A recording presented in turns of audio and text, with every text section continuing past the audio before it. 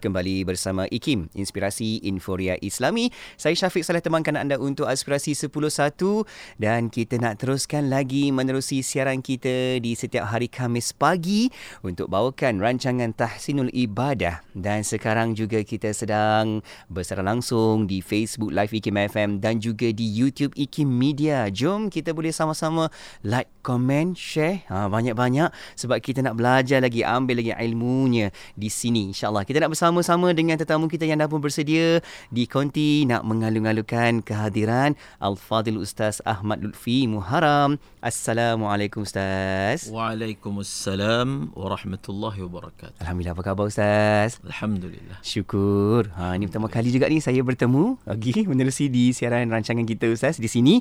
Dan terima kasih Ustaz masih lagi sedia berikan komitmen kan di Radio IKIM untuk edisi tahun 2023. Dan Ustaz, sebelum kita nak bukakan tajuk kita pada pagi ini, kita nak bawakan sedikit mukadimah Ustaz untuk persediaan hati kita, jiwa kita menghayati rancangan Tahsinul Ibadah pada pagi ini Ustaz. Silakan. Assalamualaikum warahmatullahi wabarakatuh. Bismillahi wassalatu wassalam ala rasulillah wa ala alihi wa sahbihi wa man walah. Amma ba'd. Terima kasih kepada DJ Syafiq yang menemani saya pada pagi ini, dan ini adalah kali pertama kita bersiaran untuk 2023. Dan kita ucapkan terima kasih sebanyak-banyaknya kepada DJ Nur Hayati Paradi yang bersama-sama dalam rancangan Tahsinul Ibadah ini daripada tahun 2018, 17 sehinggalah sekarang. Jadi alhamdulillah, dan seterusnya sidang pendengar IKIM yang dirahmati Allah Subhanahu wa taala. Asas kepada pengutusan Rasulullah sallallahu alaihi wasallam adalah rahmat. Allah Subhanahu wa taala sebut di dalam Al-Quran, "Wa ma arsalnaka illa rahmatan lil alamin." Rahmah, kasih sayang. Boleh kita katakan bahawasanya asas kepada agama itu adalah rahmah, kasih sayang. Kalaulah bukan kerana rahmat ataupun kasih dan sayangnya Allah Subhanahu wa taala kepada manusia, tidaklah dia, iaitu Allah, mengutuskan para nabi. Pengutusan para nabi itu sendiri adalah lambang kepada rahmah, kasih sayang Allah Subhanahu wa taala kepada kita semua. Di dalam Al-Quran disebut bahawasanya Al-Quran itu diturunkan sebagai rahmah. Sebagai rahmah dan juga syifa, penyembuh. Wa nunazzilu minal Qur'ani ma huwa syifaa'un wa rahmah. Kami turunkan Al-Quran rahmah dan juga syifa. Apabila Allah itu bersifat Rahman, Rasulullah itu bersifat Rahim, pengasih, maka kita hendaklah meneladani Rasulullah. Dan kita hendaklah berakhlak dengan akhlak Allah, begitu yang disebutkan dalam sebahagian nukilan. Maka kita juga perlu menjadi satu orang yang pengasih. Nabi SAW bersabda, "Irhamu man fil ardi yarhamkum man fis sama." Kasihlah kepada makhluk yang ada di bumi, maka yang di langit itu akan mengasihi kamu. Orang yang pengasih itu akan dikasihi oleh Tuhan yang Maha Rahman. Pertama sekali, kita mengasihi diri kita. Antara tanda kita mengasihi diri kita adalah kita memberinya ilmu. Kita menghilangkan kejahilan daripada diri kita. Dan semoga majlis ini menjadi sebahagian daripada acara ataupun amalan yang menyumbang kepada ilmu. Semoga untuk tahun baru ini ia memberi semangat yang baru, memberi azam yang baru. Setiap daripada kita berazam untuk upgrade, mengangkat diri kita daripada satu tahap keilmuan kepada tahap yang lain, kerana orang yang berilmu itu diangkat berdarjat-darjat tingginya berbanding dengan mereka yang sebaliknya. Wallahu a'lam. Amin, amin, insya-Allah Ustaz. Semoga ilmu yang kita dapat, yang kita amalkan itu akan terus dapat dijadikan sebagai panduan sampai bila-bila, kan Ustaz? Melalui rahmat dari Allah Subhanahu wa taala dan juga barakah dari baginda Nabi Muhammad sallallahu alaihi wasallam. Baik, kita teruskan lagi untuk bukakan tajuk perbincangan kita pada pagi ini, iaitu kita bawakan tajuk perkara haram dalam ihram menerusi kitab rujukan kita iaitu Intisari Matan Al-Zubat. Jom kita nak mulakan mukadimah untuk tajuk ini. Silakan Ustaz Lutfi. Bismillahirrahmanirrahim. Babu muharramatil ihram. Bab ini adalah bab yang terakhir sebenarnya. Daripada bab haji. Kita telah menjelaskan tentang ibadah haji berbulan-bulan, dan insya-Allah bab ini merupakan bab yang terakhir, iaitu berkaitan dengan larangan-larangan ihram. Ini sangat penting. Apabila kita melakukan ibadah haji, selain daripada memahami rukunnya, memahami syaratnya, memahami muharramatul ihram, iaitu larangan-larangan ihram sangat penting. Larangan ihram itu maksudnya perkara-perkara yang dilarang apabila seseorang itu berada dalam keadaan ihram. Apa maksud dia berada dalam keadaan ihram? Dia sudah berniat haji ataupun umrah. Kalau sudah berniat haji, kalau sudah berniat umrah, maka orang itu yang berniat tadi itu dipanggil apa? Berada dalam keadaan ihram. Sama ada dia berniat di Malaysia, sama ada dia berniat di airport, ataupun dia berniat di dalam kapal terbang, ataupun dia berniat di miqat-miqat yang ada di sana.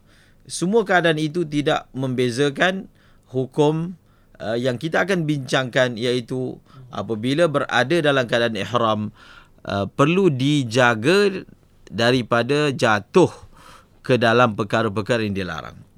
Bait syair yang pertama, kata pengarang, harrim bil ihrami musamma lubsin khita walirrajili satrar ra'si.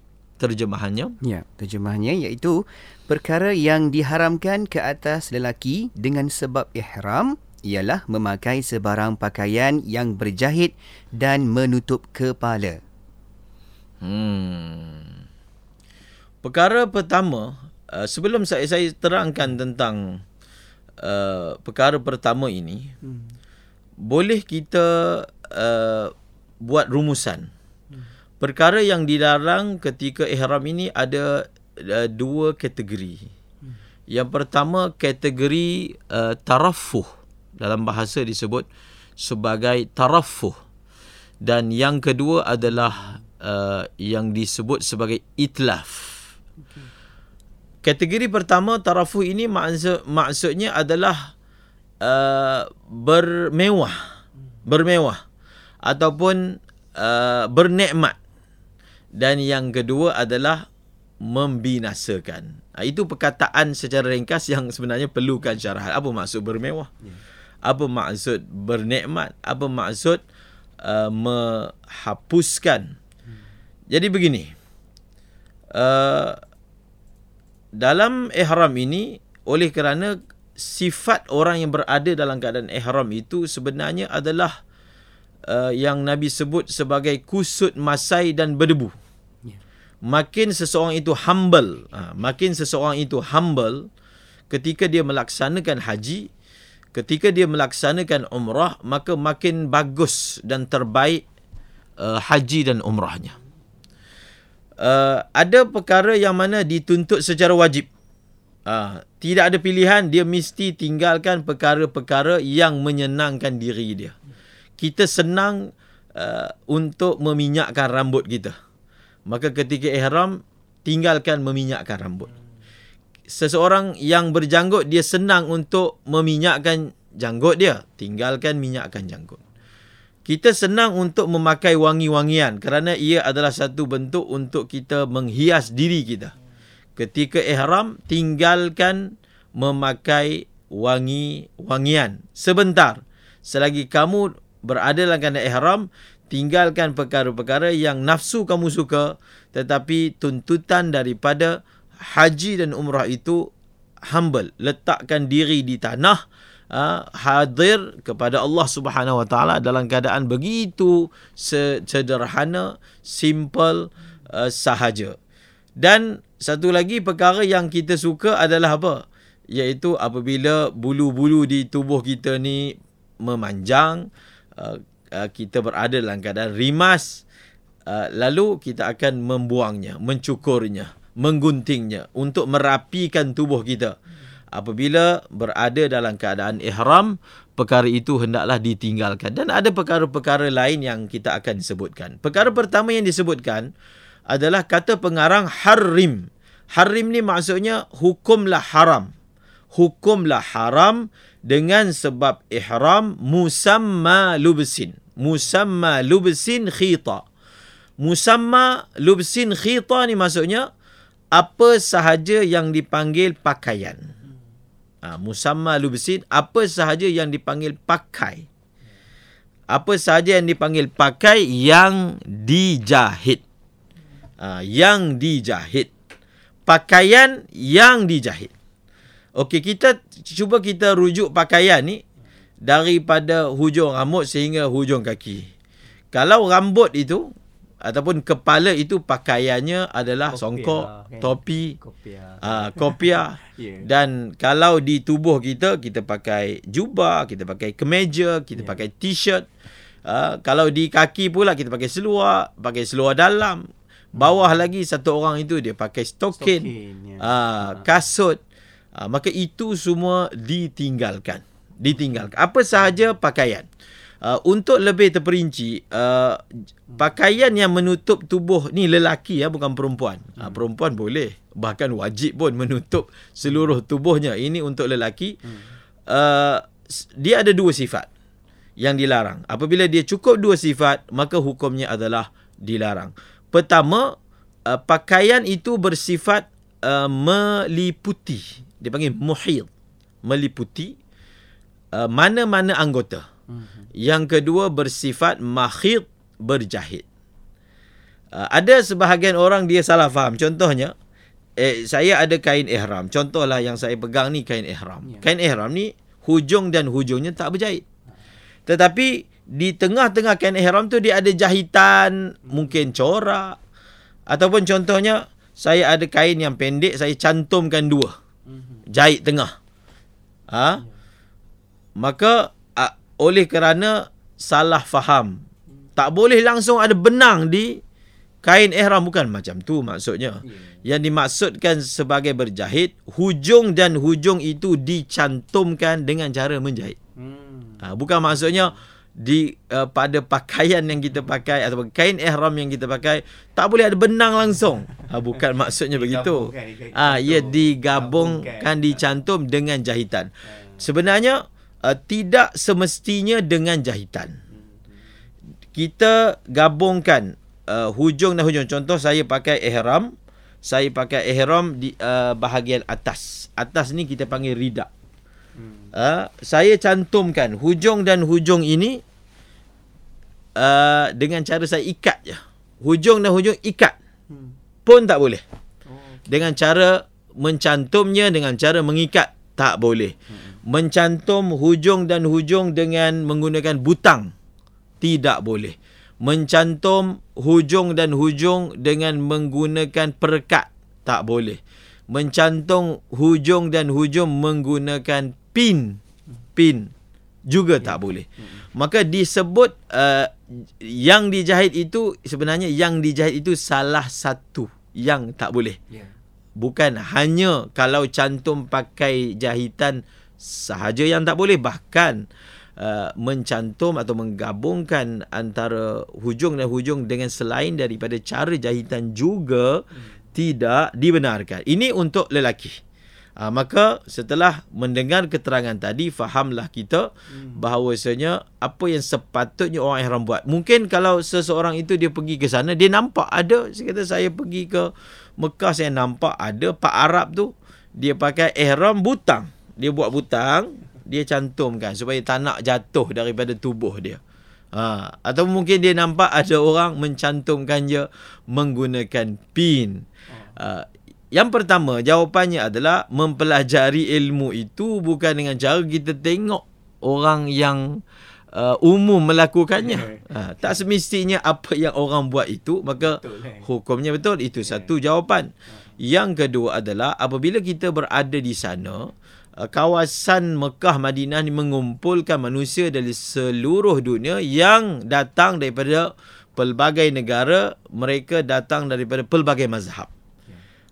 Kalau kita tak tahulah apa jawapan dia, paling kurang kita fahamkan diri kita, mungkin mazhab dia boleh. Begitu. Mungkin mazhab dia kalau pakai butang boleh. Mazhab dia kalau pakai pin boleh. Yang tak boleh itu jahit je. Maka kita janganlah belajar cara buat umrah dengan tengok-tengok sahaja. Bahkan kena belajar daripada kitab, kena belajar daripada ustaz yang muktabar tempatan kita untuk memahami apakah sebenarnya kaifiat ihram ataupun larangan-larangan ihram bagi orang yang bermazhab Syafi'i. Dan yang kedua, lelaki tidak boleh menutup kepala. Menutup kepala ni satu beginilah tutup kepala. Sebenarnya tutup kepala ni tidak boleh tutup ke satu juzuk pun daripada kepala. Kalau pakai kopiah ni memang fahamlah tutup kepala kan. Tetapi sebenarnya kalau satu orang tu dia ambil plaster, dia tutup kepala dia, dia plaster kepala dia, itu pun dikira tutup kepala. Maknanya satu juzuk daripada kepala ditutup pun tidak dibenarkan. Dengan apa? Dengan sesuatu yang dipanggil penutup. Maksudnya segi uruf orang panggil dia ni menutup kepala dia. Jadi kalau seseorang yang sedang lakukan ihram dalam keadaan panas, musim panas, misalnya buat haji tahun lepas panas, tahun ni pun panas juga. InsyaAllah semoga Allah mengurniakan ataupun mengabulkan hajat orang yang nak pergi haji tahun ni. Tahun ni lah. InsyaAllah. Jadi kita tutup dengan tangan kita. Adakah menutup kepala dengan tangan dikira menutup kepala? Tidak. Sebab apa? Segi urufnya, orang yang tutup kepala dengan tangan, orang tak panggil dia tutup dengan penutup. Sebab tangan tu adalah satu sebahagian daripada tubuh anggota dia. So, anggota badan tu tak dianggap sebagai penutup. Kalau dia tutup dengan benda lain, maka barulah ia dipanggil penutup. So, maknanya dua perkara kita dah belajar daripada bait syar'i ini. Yang pertama, sebarang jenis pakaian yang bersifat meliputi dan bercantum hujung dan hujungnya dengan cara berjahit misalnya, dilarang ke atas lelaki. Dan yang kedua adalah menutup kepala walaupun sedikit juga tidak dibenarkan ke atas lelaki. Baik, Ustaz, kita nak berehat seketika. Boleh, Ustaz? InsyaAllah. Dan kita akan sambung lagi selepas ni menerusi rancangan Tahsinul Ibadah. Dan anda boleh sama-sama kekal tonton di Facebook dan juga di YouTube IKIM, sebab kita akan teruskan lagi perbincangan berikutnya selepas ini. Okey, kekal di IKIM, Inspirasi Inforia Islami.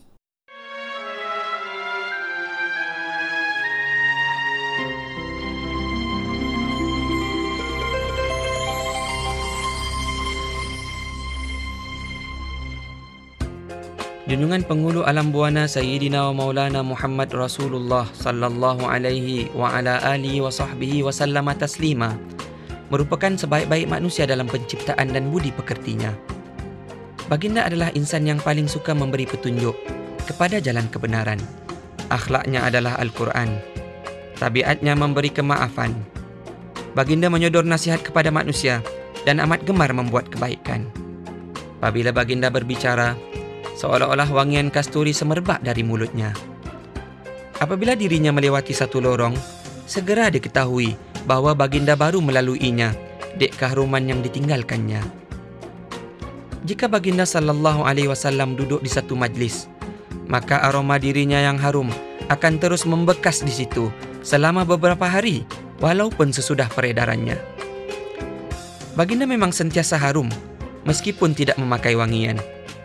Ketika berjalan di antara sahabatnya, baginda laksana bulan di pagar gugusan bintang yang gemerlapan. Apabila baginda datang di malam hari, maka pancaran cahayanya membuat seolah-olah orang yang berada di sekelilingnya berada di waktu siang yang terang benderang. Sesungguhnya junjungan baginda Nabi SAW itu merupakan pribadi yang paling pemurah, dan budinya meruah, terlebih pantas dari angin yang berhembusan. Dirinya sentiasa mengasihi anak-anak yatim dan para balu. Sahabat yang mensifatkan baginda berkata, "Belum pernah aku melihat lelaki segak, berambut hitam berpakaian merah, yang dapat melebihi ketampanan baginda Rasulullah sallallahu alaihi wasallam."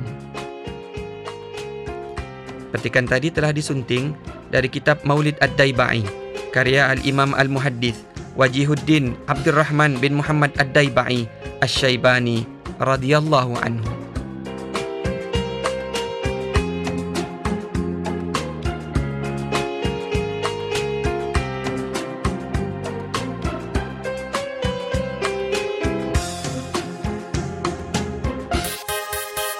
Radio IKIM membawa kepada anda lagu-lagu nasyid terbaik di Malaysia.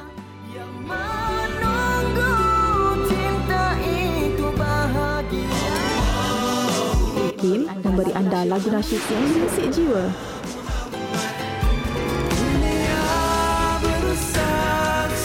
IKIM, inspirasi Inforia Islami. Radio IKIM, inspirasi Inforia Islami. Syukur Alhamdulillah. Saya Syafiq Saleh, temankan anda untuk waktu ini. Kita bawakan lagi rancangan Tahsinul Ibadah bersama dengan tetamu kita Al-Fadhil Ustaz Ahmad Lutfi Muharram. Di Facebook dan juga di YouTube masih lagi kita bawakan secara langsung di situ. Anda boleh sama-sama like, komen, share banyak-banyak untuk manfaat kita. Okey? Sebab hari ini, pagi ini kita berbincang dalam tajuk perkara haram dalam ihram. Dan tadi dah Ustaz bawakan mukadimah kepada kita, dan kita nak sambung lagi Ustaz untuk perbincangan berikutnya. Silakan Ustaz. Bismillahirrahmanirrahim.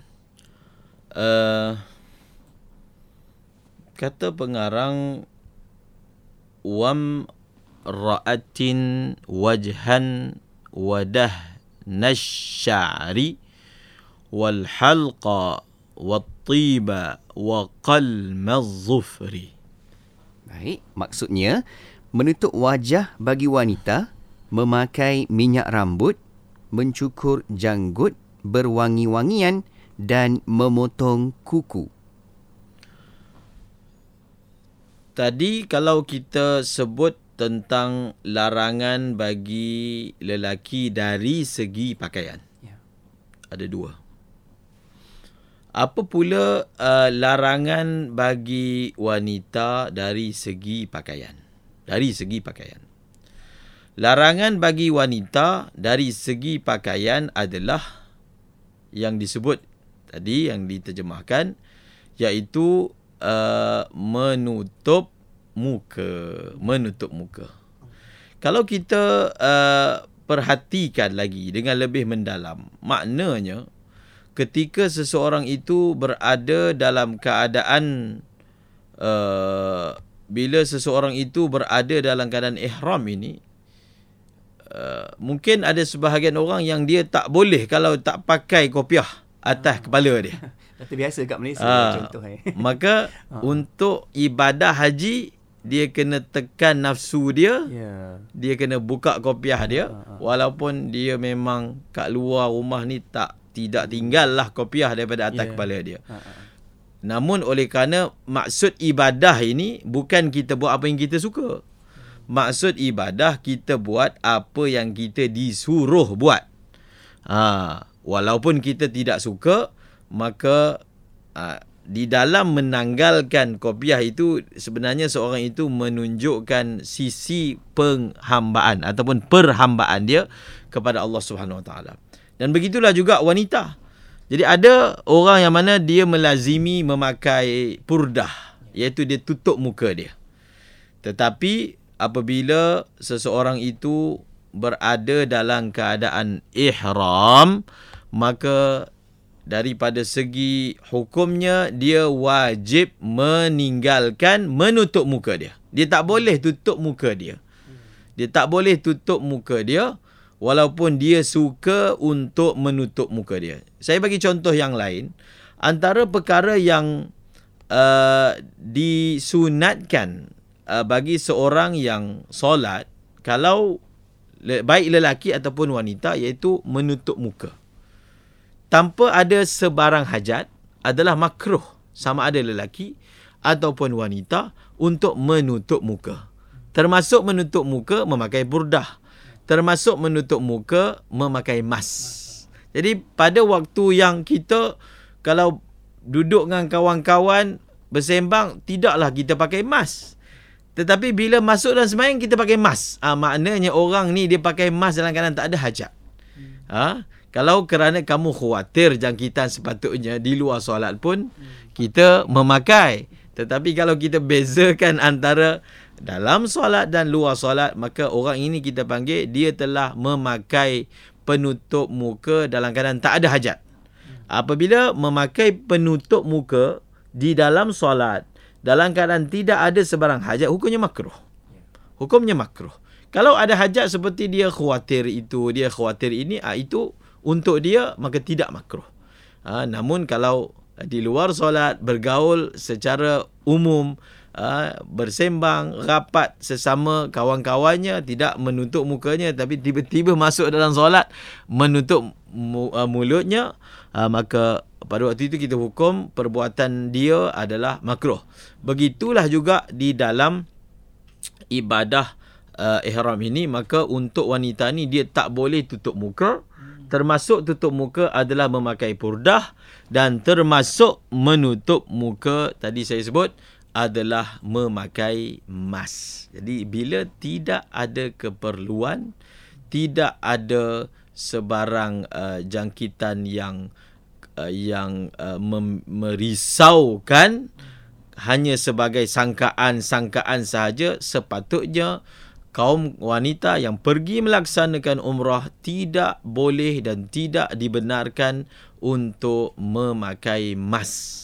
Tidak boleh untuk memakai mas. Dan kalaulah kita kata ada keadaan yang merisaukan, misalnya pada peringkat awal semasa dibuka sempadan dan ramai yang pergi melaksanakan umrah, ada kerisauan seperti itu. Bahkan ada arahan pun daripada pihak kerajaan Arab Saudi, maka kita anggap ia merupakan suatu keadaan yang darurah ataupun hajat. Pun begitu, dalam situasi seperti itu, seseorang itu hendaklah dia hanya boleh memakai mas dalam situasi yang dia bergaul dengan orang. Misalnya dia pakai mas bercampur dengan orang ramai, maka adalah alasannya. Kalau memang waktunya adalah waktu yang kuat jangkitannya. Tetapi dia keluar daripada masjid, dia jalan seorang-seorang, tak ada siapa-siapa pun sebelah dia, ataupun dia masuk dalam tandas, kalau dia pakai mas juga, maka dia dikira melanggar larangan ihram. Dia dikira melanggar larangan ihram. Sebab apa? Sebab tidak ada isu yang disebut sebagai takut kepada jangkitan, kerana dia berseorangan, ataupun dia masuk dalam bilik pun dia pakai mas juga. Maka pada ketika itu dia dikira melanggar larangan ihram. Sebab saya perhatikan, kita pergi umrah, kaum wanita yang berada dalam keadaan ihram berterusan memakai mas menutup muka, sedangkan ada setengah keadaan dia bukan berada dalam situasi yang merunsingkan. Maka hati-hati, ia boleh menjejaskan kemabruran umrah seseorang itu. Kemudian kata pengarang, apa lagi yang dilarang adalah memakai ataupun meminyakkan syar, rambut. Meminyakkan rambut ni, memakai minyak kat tubuh ni yang tak boleh pada dua bahagian sahaja.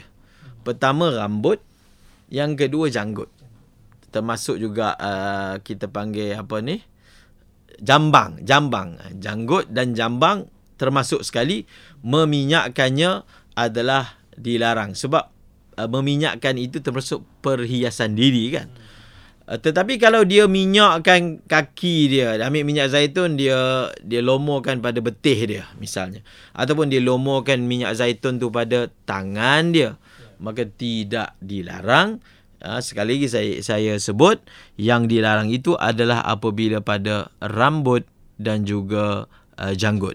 Dan yang dilarang lagi adalah al-halq. Al-halq ni maksudnya mencukur.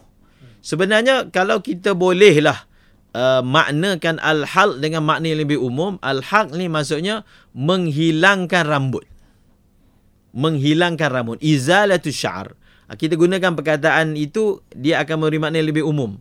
Sebab kalau kita guna perkataan mencukur, mungkin, saya tak cukur, saya gunting.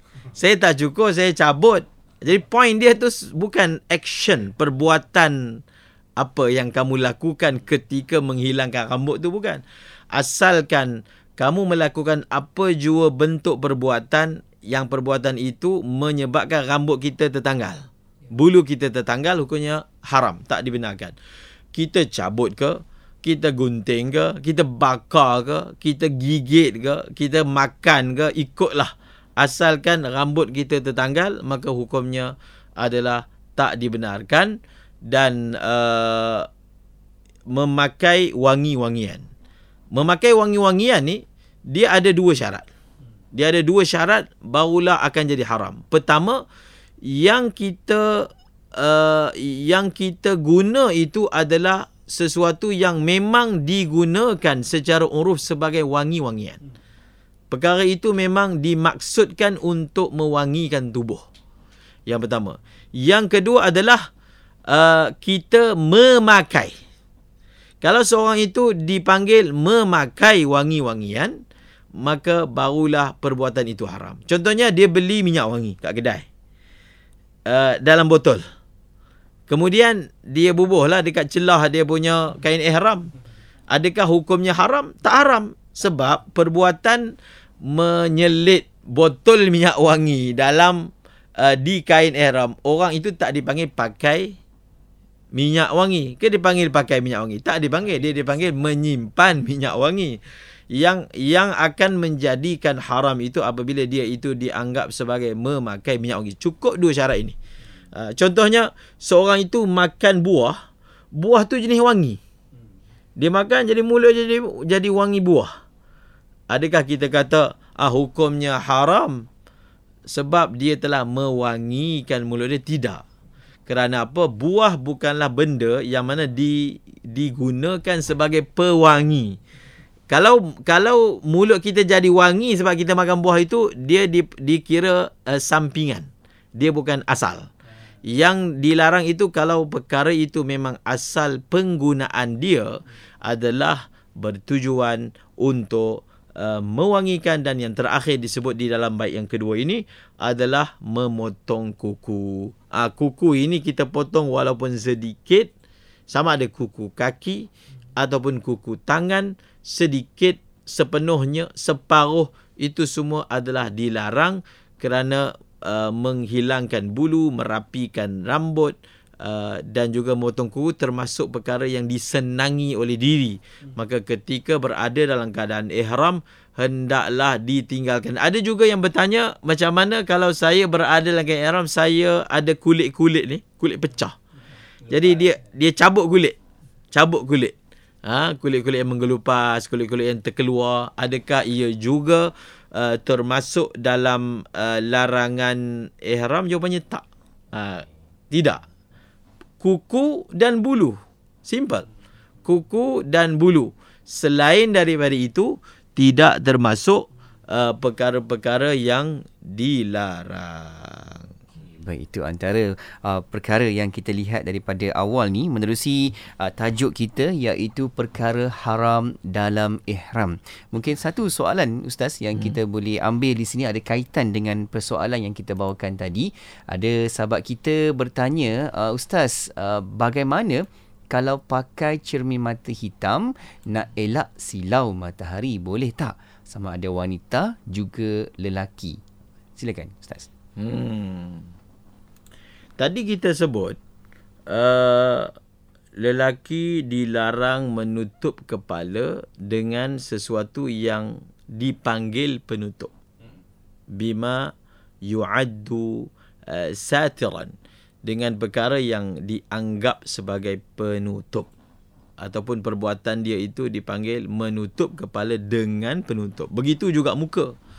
Muka ini untuk perempuan, lelaki tidak ada larangan menutup muka. Perempuan menutup muka dengan sesuatu yang dikira sebagai penutup segi uruf. Contohnya, kalau dia tutup pakai tangan macam tadilah, seperti mana kalau tutup kepala pakai tangan tak ada masalah, maka tutup muka menggunakan tangan tidak ada masalah. Bagaimana kalau menggunakan cermin mata? Kenapa soalan cermin mata ni berbangkit? Ada cermin mata yang besar. Kita perasan tak cermin mata, kalau kita masih ingat cermin mata, orang panggil cermin mata Sudirman. Cermin mata Sudirman yang melekat kat muka. Besar dia punya batang cermin tu pun besar bingkainya. Ataupun ada cermin mata yang besar, saya panggil lah cermin mata Datin. Maka orang yang memakainya kerana aksesori saja. Maksudnya aksesori, perhiasan supaya nampak cantik kot. Dengan memakai cermin mata itu, sebenarnya kalau dia punya bilah dia besar, sehingga sebab muka ni apa? Bila sebut muka, telinga ke telinga, daripada atas dahi ni sampai hujung dagu. Ataupun dengan perkataan yang lain, muka ni adalah sesuatu bahagian yang kita wajib basuh. Bila kita ambil wudu, kita wajib basuh mana? Daripada hujung, daripada permulaan dahi sehingga hujung dagu, daripada telinga ke telinga. Ini semua adalah muka. Jadi kalaulah kita tutup dengan perkara yang tidak ada kaitan, hanya sebagai perhiasan sahaja, maka tidak dibenarkan. Tidak dibenarkan. Tetapi kalau ada keperluan, seperti apa? Orang yang memakai telekong, bila dia memakai telekong, sebenarnya dia akan tutup sebahagian muka dia. Sepatutnya memakai telekong ni, kita disuruh dengannya kita tutup kepala kita, rambut kita, telinga kita. Tetapi kalau dipakai telekong itu, dia tutup tepat-tepat sahaja sempadan muka dia. Mungkin kalau tertarik je sikit, akan terdedah bahagian yang diwajibkan untuk tutup. Maka orang yang pakai telekong, dia boleh lebihkan. Dia pakai telekong, dia lebihkan tutup tepi. Jadi bila dia lebihkan, dia akan tutup satu juzuk daripada bahagian mukanya. So dibenarkan. Tetapi awas dan hati-hati, janganlah pakai telekong yang menutup muka banyak sangat. Contohnya, segi keperluannya, kita hanya perlu tutup sebahagian je. Tapi kita pakai telekong yang mana dia tutup separuh pipi kita. Dan pipi ni adalah muka. Maka daripada segi hukumnya, dia boleh memudaratkan. Jadi jawapan bagi soalan yang ditanya tadi jelas, iaitu ia tidak dibenarkan apabila bilahnya besar sehingga dia menutup sebahagian daripada muka seseorang wanita itu. Baik, Alhamdulillah jelas Ustaz. Dan Alhamdulillah juga kita hampir sampai tiba ke penghujungnya. Sebenarnya nak sambung lagi Ustaz, tapi insyaAllah kita akan cuba bincangkan lagi untuk sesi pertemuan yang akan datang. Dan Ustaz, di hujung ini mungkin sedikit kesimpulan dan apa yang kita boleh bawakan dalam dua tajuk utama yang kita bawakan di awal ni. Silakan Ustaz. Kesimpulannya, apapun ibadah yang kita nak lakukan, kita perlu belajar lah. Kita perlu belajar ilmu. Dan dengan ilmu fardu ain ini ataupun ilmu fiqh ini, dia memperbaiki dan mengelokkan lagi ibadah kita. Dan nama pun program kita Tahsinul Ibadah. Semoga ia menjadi jariah yang baik. Dan setiap daripada kita berfikir dan mempunyai kesedaran untuk terus-menerus belajar dan memperbaiki ibadah kita. Wallahu a'lam. InsyaAllah. Semoga kita jelas dapat maklumat ilmu di situ dan akan dapat jadikan panduan sebaik-baiknya dalam ibadah kita nanti. InsyaAllah. Terima kasih Ustaz atas perkongsian pada pagi ini dan insyaAllah kita akan berjumpa lagi untuk pertemuan yang akan datang dengan sesi buka soal jawab kita Ustaz menerusi dalam tajuk ini insyaAllah.